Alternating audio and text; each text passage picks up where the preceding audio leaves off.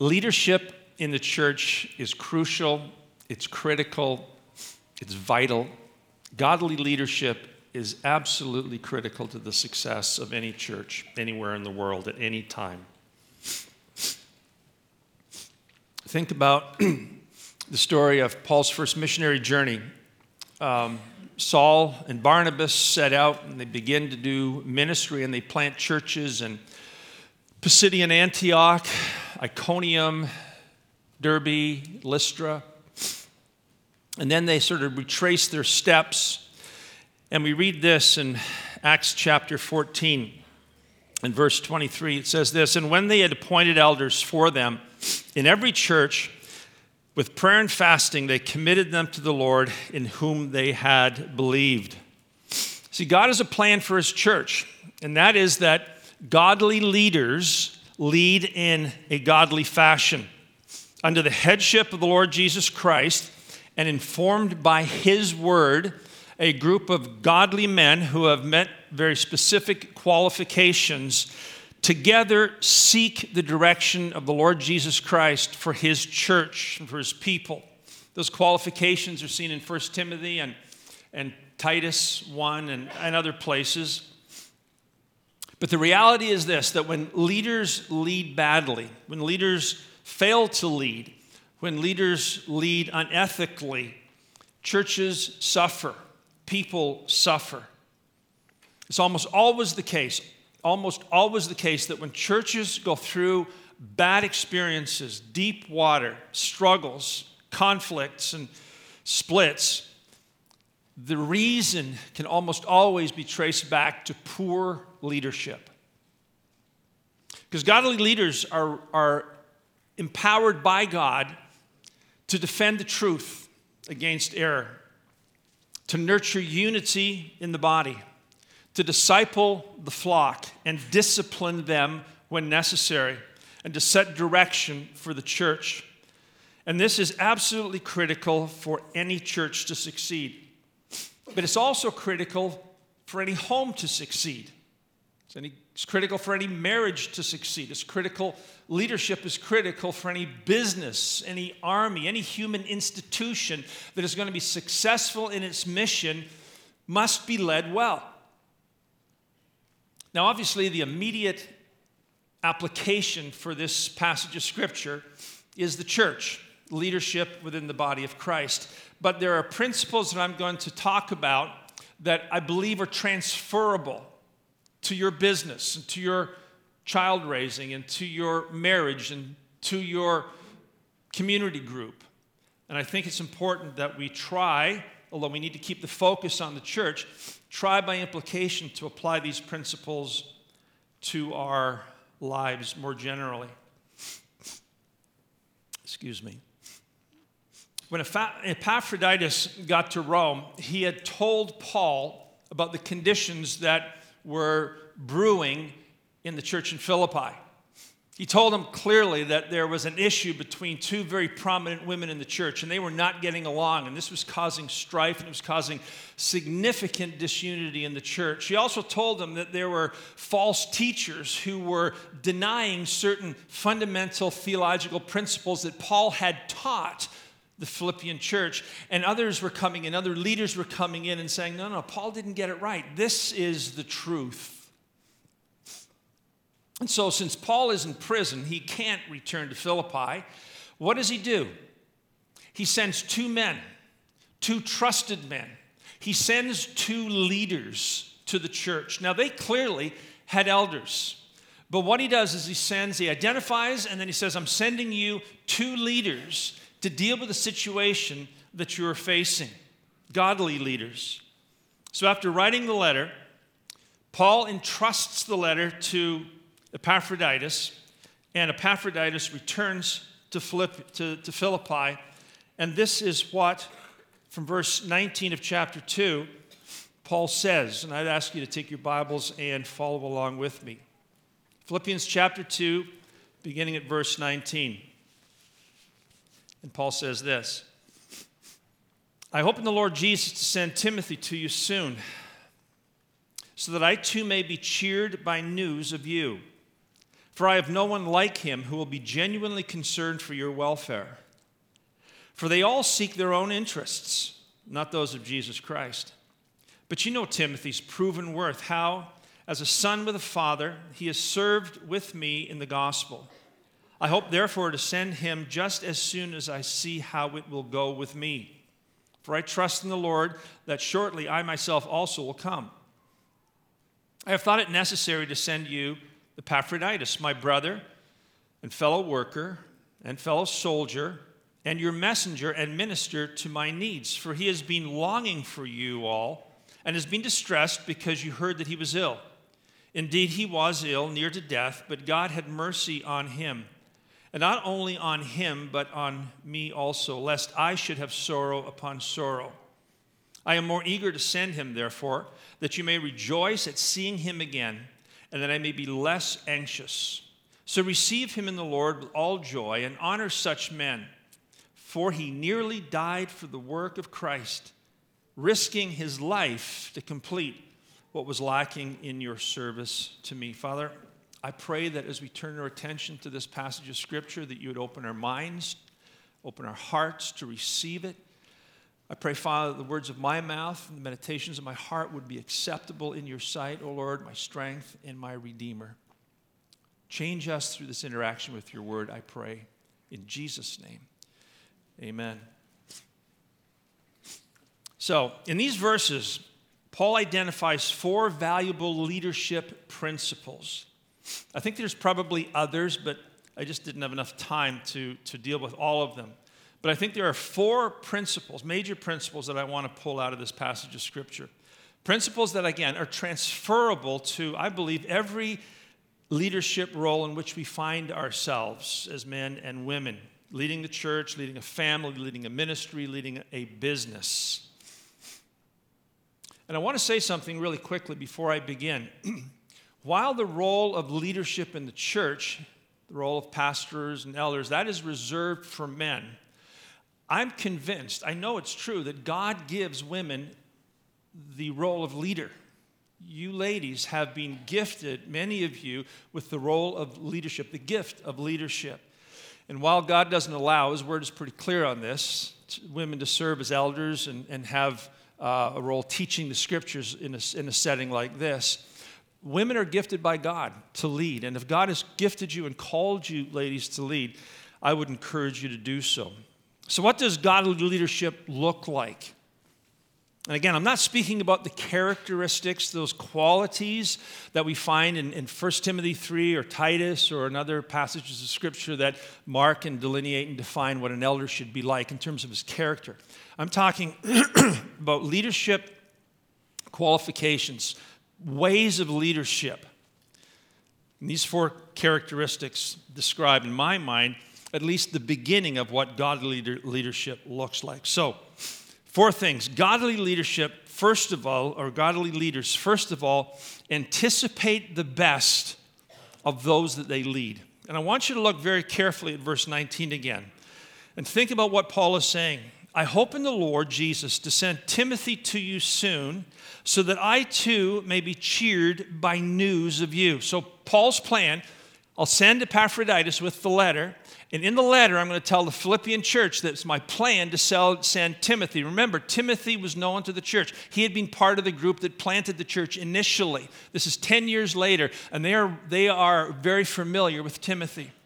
And what Paul says is, I'm going to send Timothy to you. He's going to appraise the situation, and he's going to get back to me. And I'm quite confident, and this is the important part, I'm quite confident that the news that I hear from you will be good news. I'm quite confident that the news that I hear will be news that cheers me, that encourages me, that causes me to rejoice in what God is continuing to do in your lives. Now, this tells us a lot about the kind of leader that Paul was. He expresses a confidence in both Timothy and in the people of the church.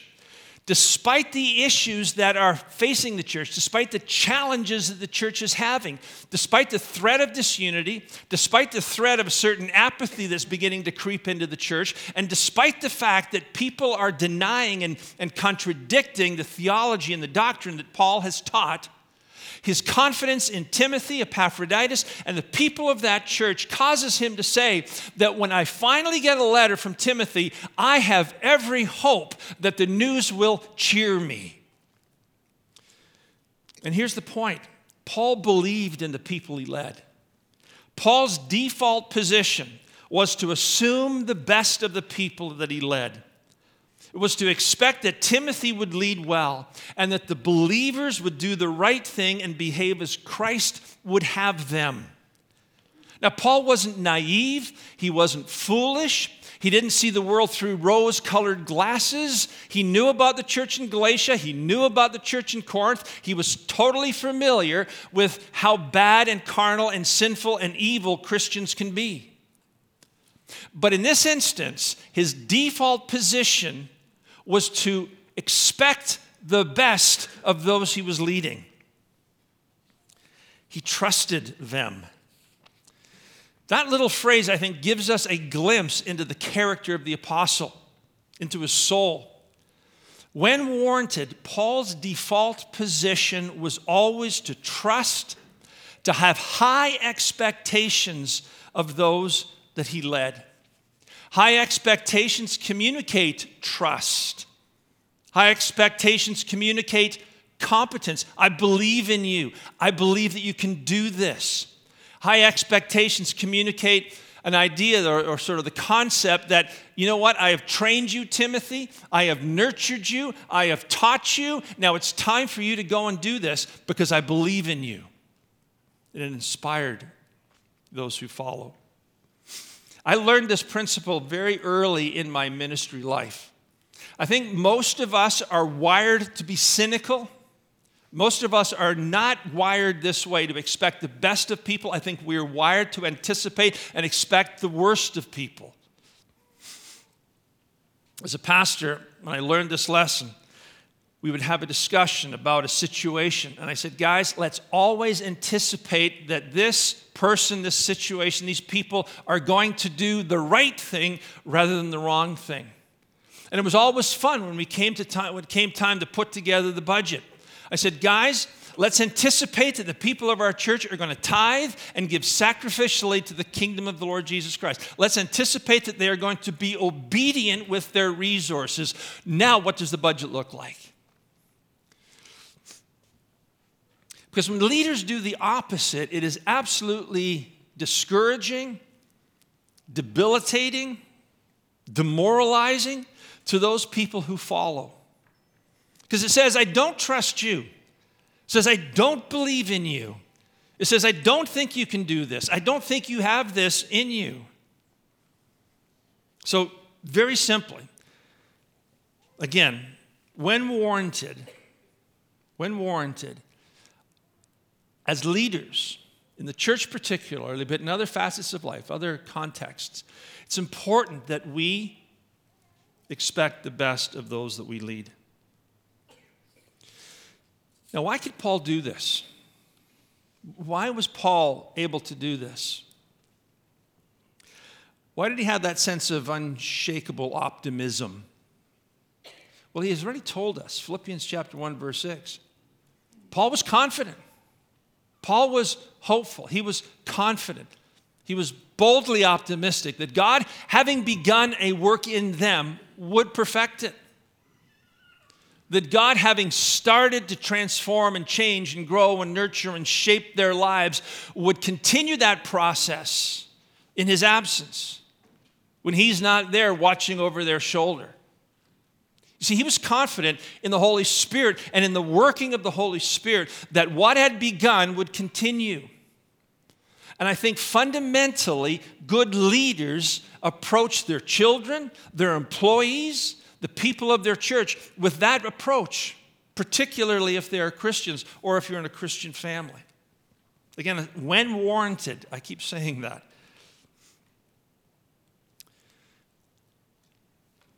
Paul really believed that God was working in the lives of the Philippians.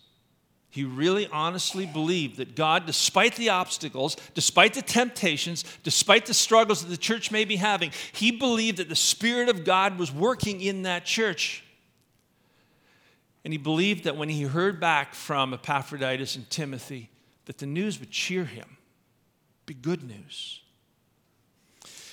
He trusted God's people. So whether you're raising kids or running a business or leading a church, anticipate the best of those that you lead.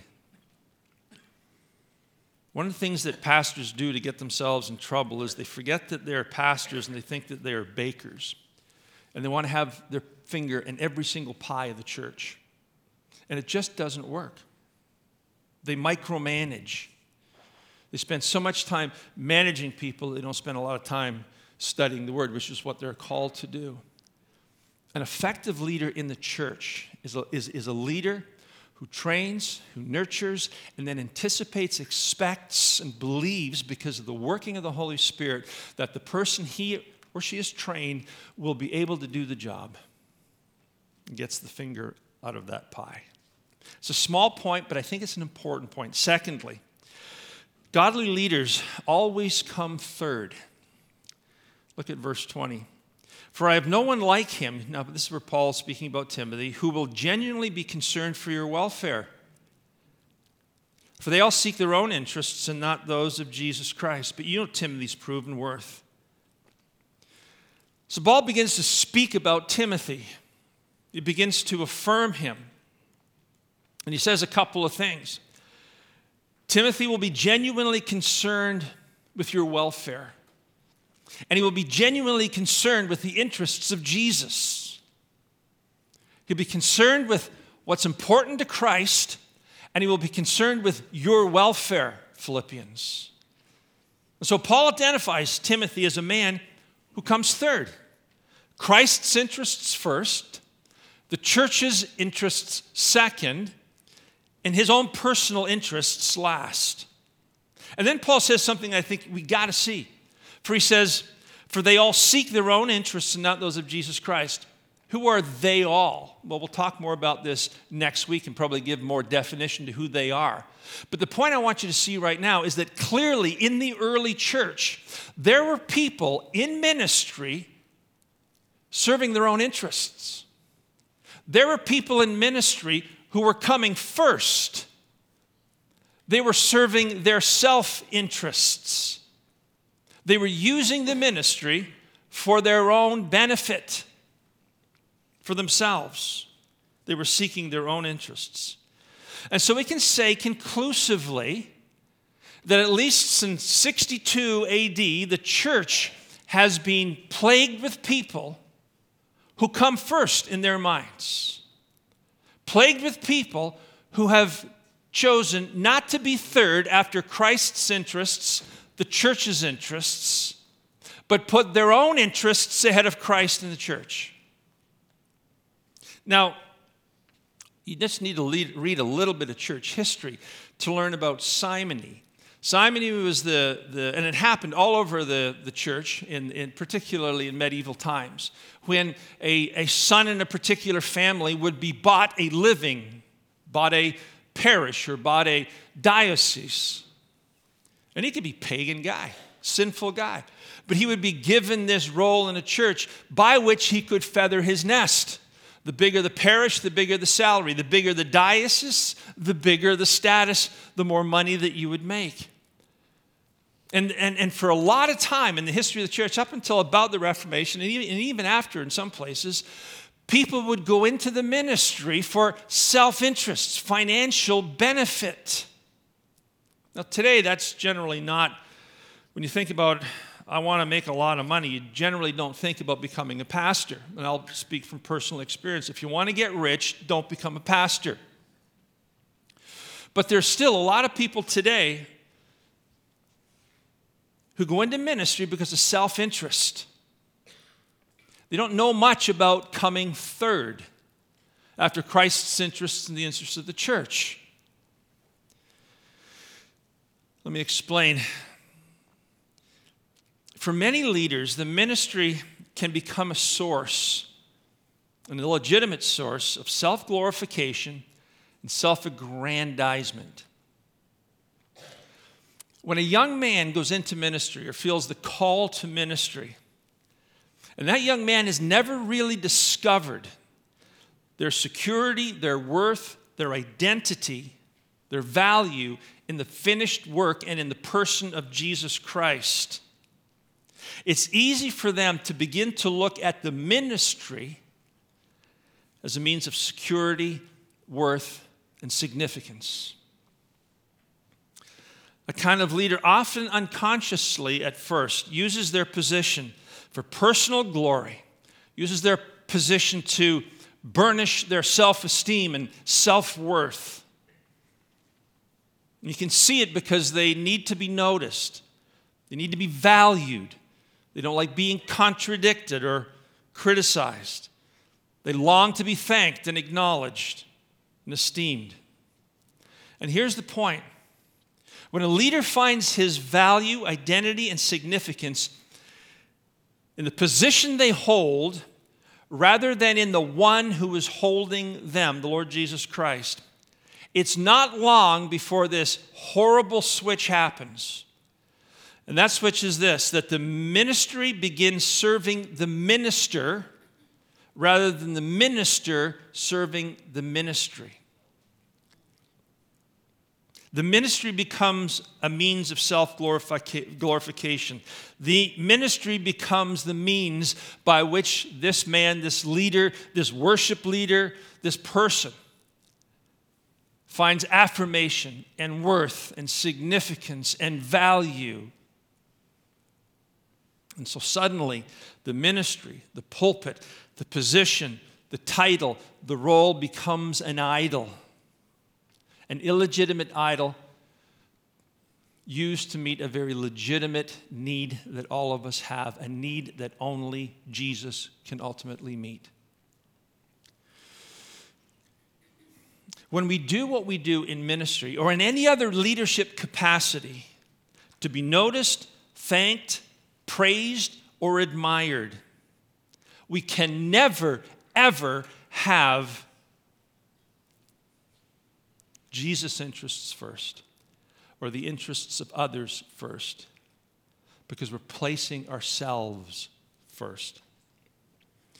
That's why in 1 Corinthians 10, Paul says this, whether you eat or drink, or whatever mundane thing you are doing, whatever else you do, even down to the most mundane, eating and drinking, do it all to the glory of God. Do it all to the glory of God.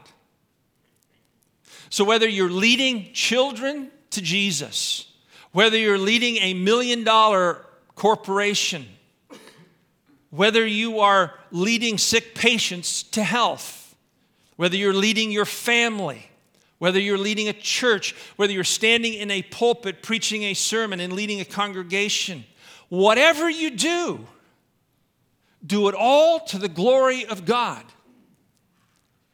And if you do, then something happens.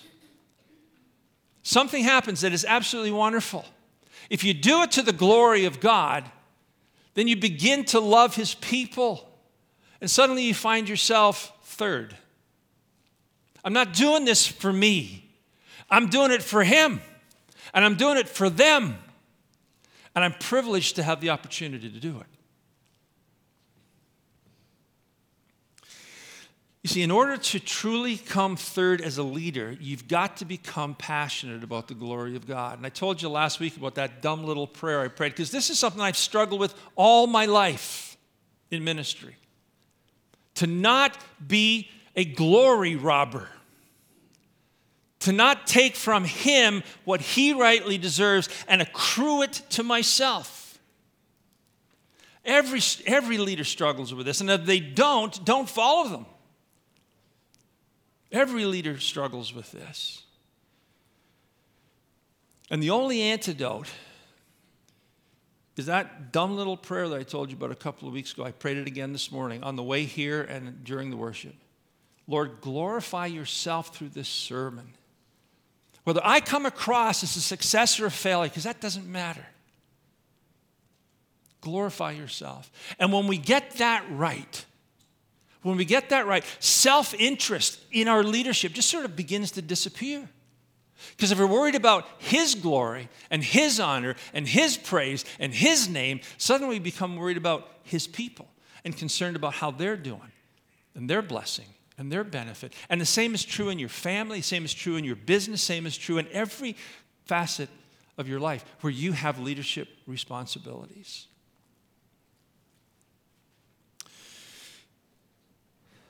When we make God's glory our passion, these things fall into place and we quickly find the joy of being third. And that is Jesus and others and you. Remember that? J-O-Y. Simple little thing. But if you want to know joy in your life, learn to come third. And we learn to come third by making Jesus number one in His glory. Thirdly, embrace humility. Embrace humility. Godly leaders embrace humility. In these next few verses, we have examples of the Apostle Paul, in the Apostle Paul and in Timothy, of profound and beautiful humility. Let me read that for you again from verses 22 and following. But you know Timothy's proven worth, how as a son, or a child is actually the word, with a father, he has served with me in the gospel. I hope, therefore, to send him just as soon as I see how it will go with me. And I trust in the Lord shortly that I myself will come also. I thought it necessary to send to you Epaphroditus, my brother and fellow worker and fellow soldier, and your messenger and minister to my needs. Stop there. So first, Paul talks about Timothy. Timothy's proven worth.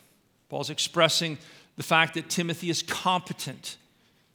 And then he says, how like a son or a child, he has served with me in the gospel.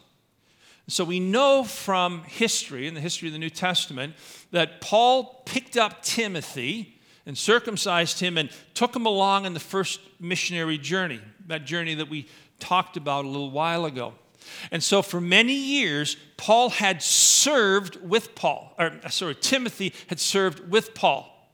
He had served Paul. Together they had been like a tradesman and an apprentice. And that's the picture that Paul is drawing on here. How a father, he might be a stonemason, he might be a tent maker, but he's doing his work and his son begins to mature and the father begins to show the son how to cut the goat skins and how to sew them together, and the son grows up in his skill and in his ability and he begins to emulate the father, and suddenly he is a master craftsman like his father, trained by his father. So for years, Paul had served under Timothy had served under Paul in the gospel. He had learned to preach and he had learned to lead. And now for the first time, Paul is commissioning Timothy to go out on his own. He's already sent Epaphras, but he says, I'm going to send Timothy, and he is going to lead. Now, this is the first time in about probably 12 to 15 years that Timothy has been given this responsibility now to go and lead. For that whole time before, he has humbly served. He has quietly and humbly learned from Paul. So faithful, humble service has preceded leadership in the life of Timothy. And that's so critical. That is so critical. Over the years at my old church, oftentimes we would hire people from within the congregation. I think the way that you did with me here, which is a brilliant thing to do. We did that many, many times in our church. And there were obviously other times we hired people from Bible colleges and different places. I remember one night we had a marriage seminar. We brought some people in to talk about marriage. It was a weekend. And we took most all the chairs out of the sanctuary. And it's a room about this big. And we brought in round tables. And we turned the entire sanctuary into a dining room. We were having date night. And the guys would bring their wives, and we would set a table. And there's roses, and there was candles, and there was, the lights were dim, and soft music was playing, and we had a little talk about marriage and stuff, and everybody had a beautiful meal, and then it was over. And I got to preach the next day, and it's about 9:30, 10 o'clock. And I'm running around taking tables down and wheeling tables, and there was 650 chairs like this that had to be kind of linked back together and put all in the line so everything looked good for the next day. And I look up at the sound booth, and there are two young staff guys up there just talking, just chatting away about it. And I'm out there sweating, and all the old guys like me are out rolling tables and carrying chairs and like my bad hip. And I went over to those guys and said, "Guys, what are you doing?" "Oh, we're just talking about the evening and stuff that we learned, and And it'd be really great if you could come and help us because there's a lot of work to be done." "Oh yeah, no problem." So afterwards, next day would be Sunday, and then Monday I was in a coma because I was exhausted. So Tuesday I called them into my office and I said, "Guys, I want to talk to you about what happened the other night." And I said, "Here's a principle I think is critical for you guys to understand, particularly as young leaders. And it's this: if service is beneath you, then leadership is beyond you. If service is beneath you, and just in the most mundane things like rolling tables and setting chairs back up and carrying food down on the elevator down into the kitchen, if that's beneath you, then leadership ultimately is way beyond you. Way beyond you." And to their credit, they responded really positively. But we see that in Timothy. 12, 15 years, he's been serving. He's been an apprentice. He's been learning humbly. And now Paul's sending him. Now Paul is saying, "I got no one like him. He will be concerned with your welfare. Everyone else is concerned about their own interests. He is concerned about the interests of Christ." And then something else fascinating happens here. We see something about Paul's humility in verse 25. He says, "I'm going to send Epaphroditus." Epaphroditus was a young man that was saved in the Philippian church. He eventually became the first bishop of Philippi. He says, "I'm going to send him back. He brought the money and stuff that you ministered to me. I'm so grateful. I'm sending him back." And look at how he describes him. Look how he describes him. He describes him as an equal, a brother, a fellow worker, a fellow soldier, someone who has ministered to me, someone who has been an enormous blessing to me, someone whose life has enriched my life.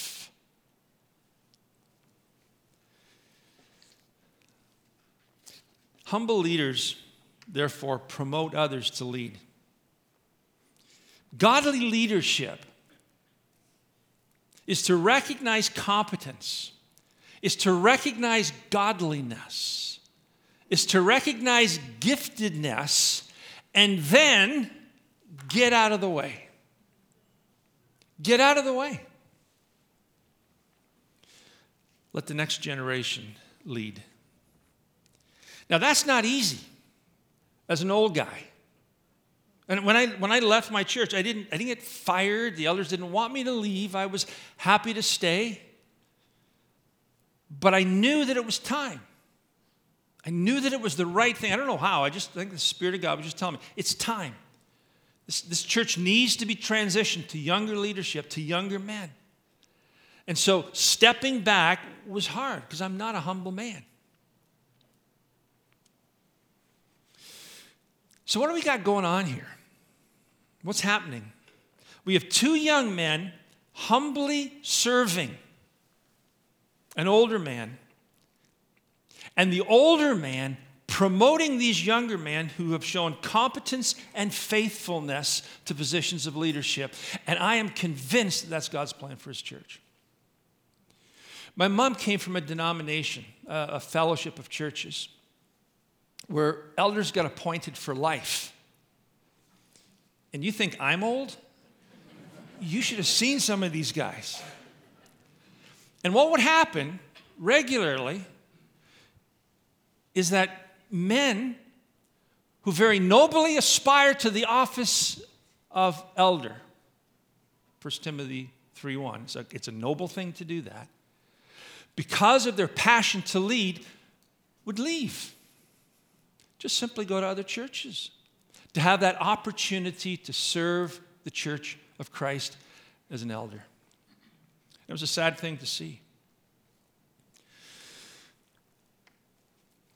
More often and more regularly, the bigger problem is that when young men who are unwilling to live in that place of humility, to be the apprentice, to learn at the feet of an older man,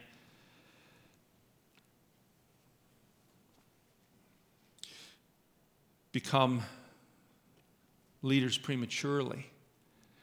Very often they're just simply not ready.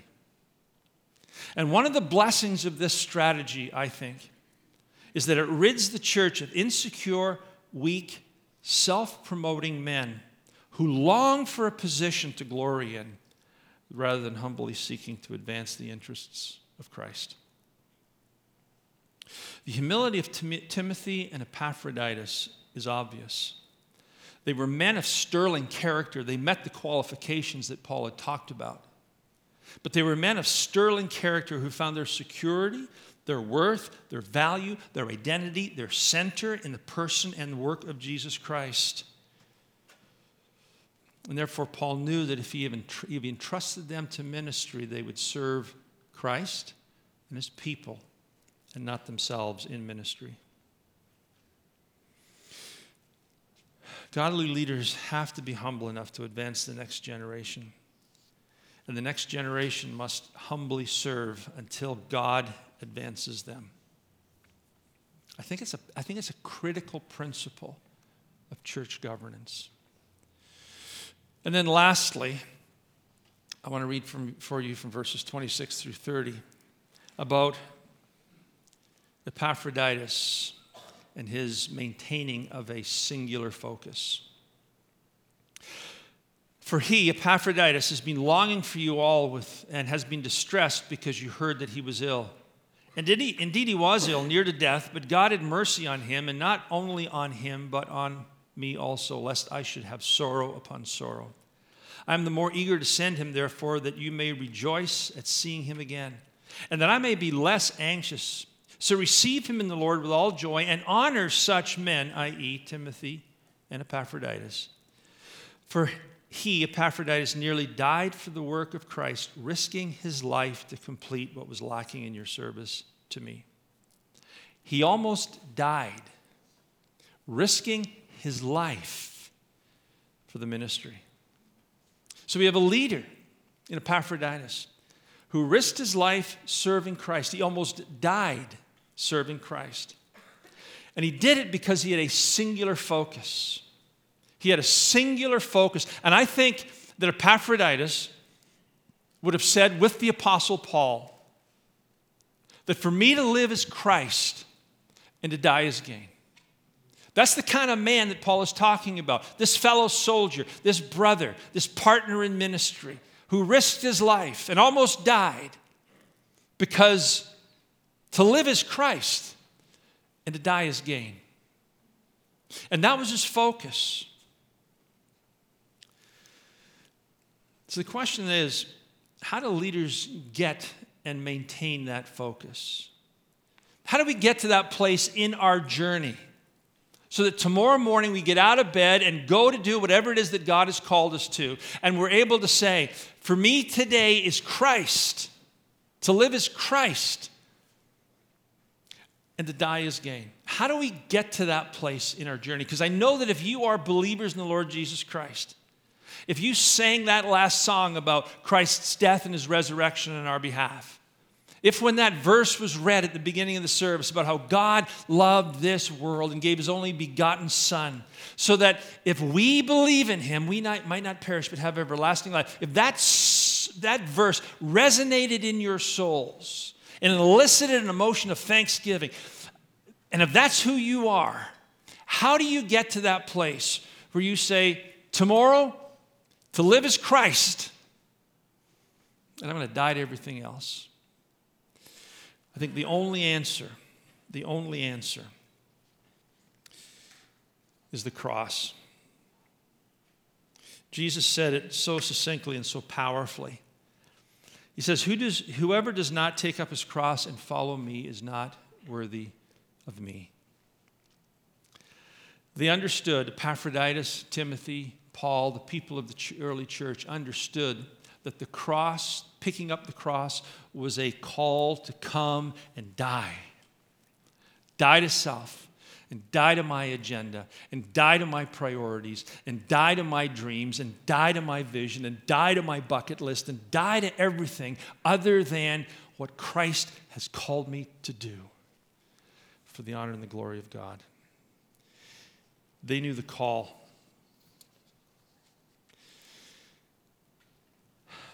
And the only way that we get there is to focus on the cross. A singular focus on the cross of Christ. And that's why the Lord Jesus has instituted this service of celebration and communion and remembrance. And the church is to do it regularly. We're so easily distracted by the baubles of this world. And therefore, it's critical that we come to times like this in the life of our church and our focus is drawn back to the cross, to the broken body of Jesus, to the shed blood of Christ, to the reality of what he has done for us. How do I find the impetus to trust people, to find the best in people, to look for the best in them? How do I find the courage to strive to be third in my home, behind my wife and my kids or my husband and my children? How do I do that? How do I find the strength to be that self-effacing leader who elevates and affirms and encourages and advances others and not himself? Where does that come from? Where does the counter-cultural life that we are called to live come from? It comes from the cross. But not only just the cross as an abstract theological reality, but the cross celebrated in communion. A celebration where Jesus is present, where he says, I'm here for you. I'm here if you're proud. I can give you humility. I'm here if you are struggling to be third. You know what? I'm here if you've never really found your center, your self-worth, your identity, your security in me.